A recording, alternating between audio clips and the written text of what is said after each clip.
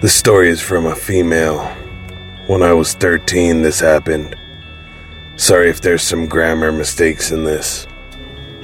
The winter 2018, me and my friend Jenny got really into skiing. There's a lot of snow because we live in Norway. Usually we went with her dad, but this time we didn't. Everything was great. We were laughing so hard I could barely breathe. But then when we were on the trail that takes us home, here's something you have to know. The trail is kind of like a T. It's like a right line, so when we saw that man, he was coming towards us, but he went into that turn. It's kind of confusing.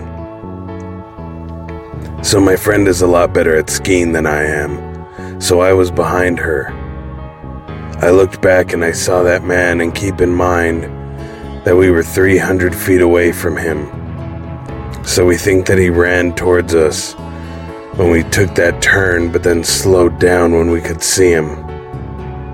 He kept on walking, and then I saw behind me again and saw he turned and began sprinting towards us. So I yelled at my friend, "He's coming!" Then we began to run with our skis, but that didn't work.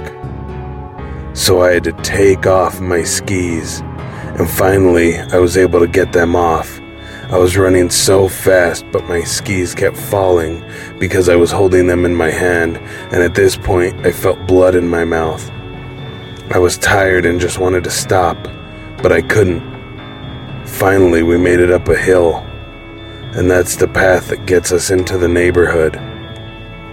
But then we kind of stopped because we thought that he was gone. I looked in my friend's eyes and her pupils got so big, I instantly knew what it was. We ran into the neighborhood and I dropped my ski. But I didn't care. So here's where the miracle happened.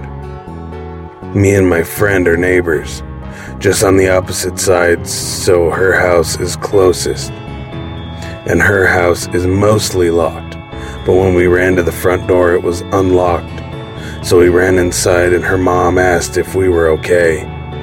And we told her everything and started bawling.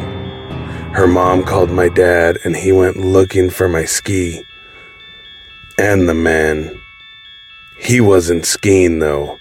He had on black clothing, and by the way, he found my ski.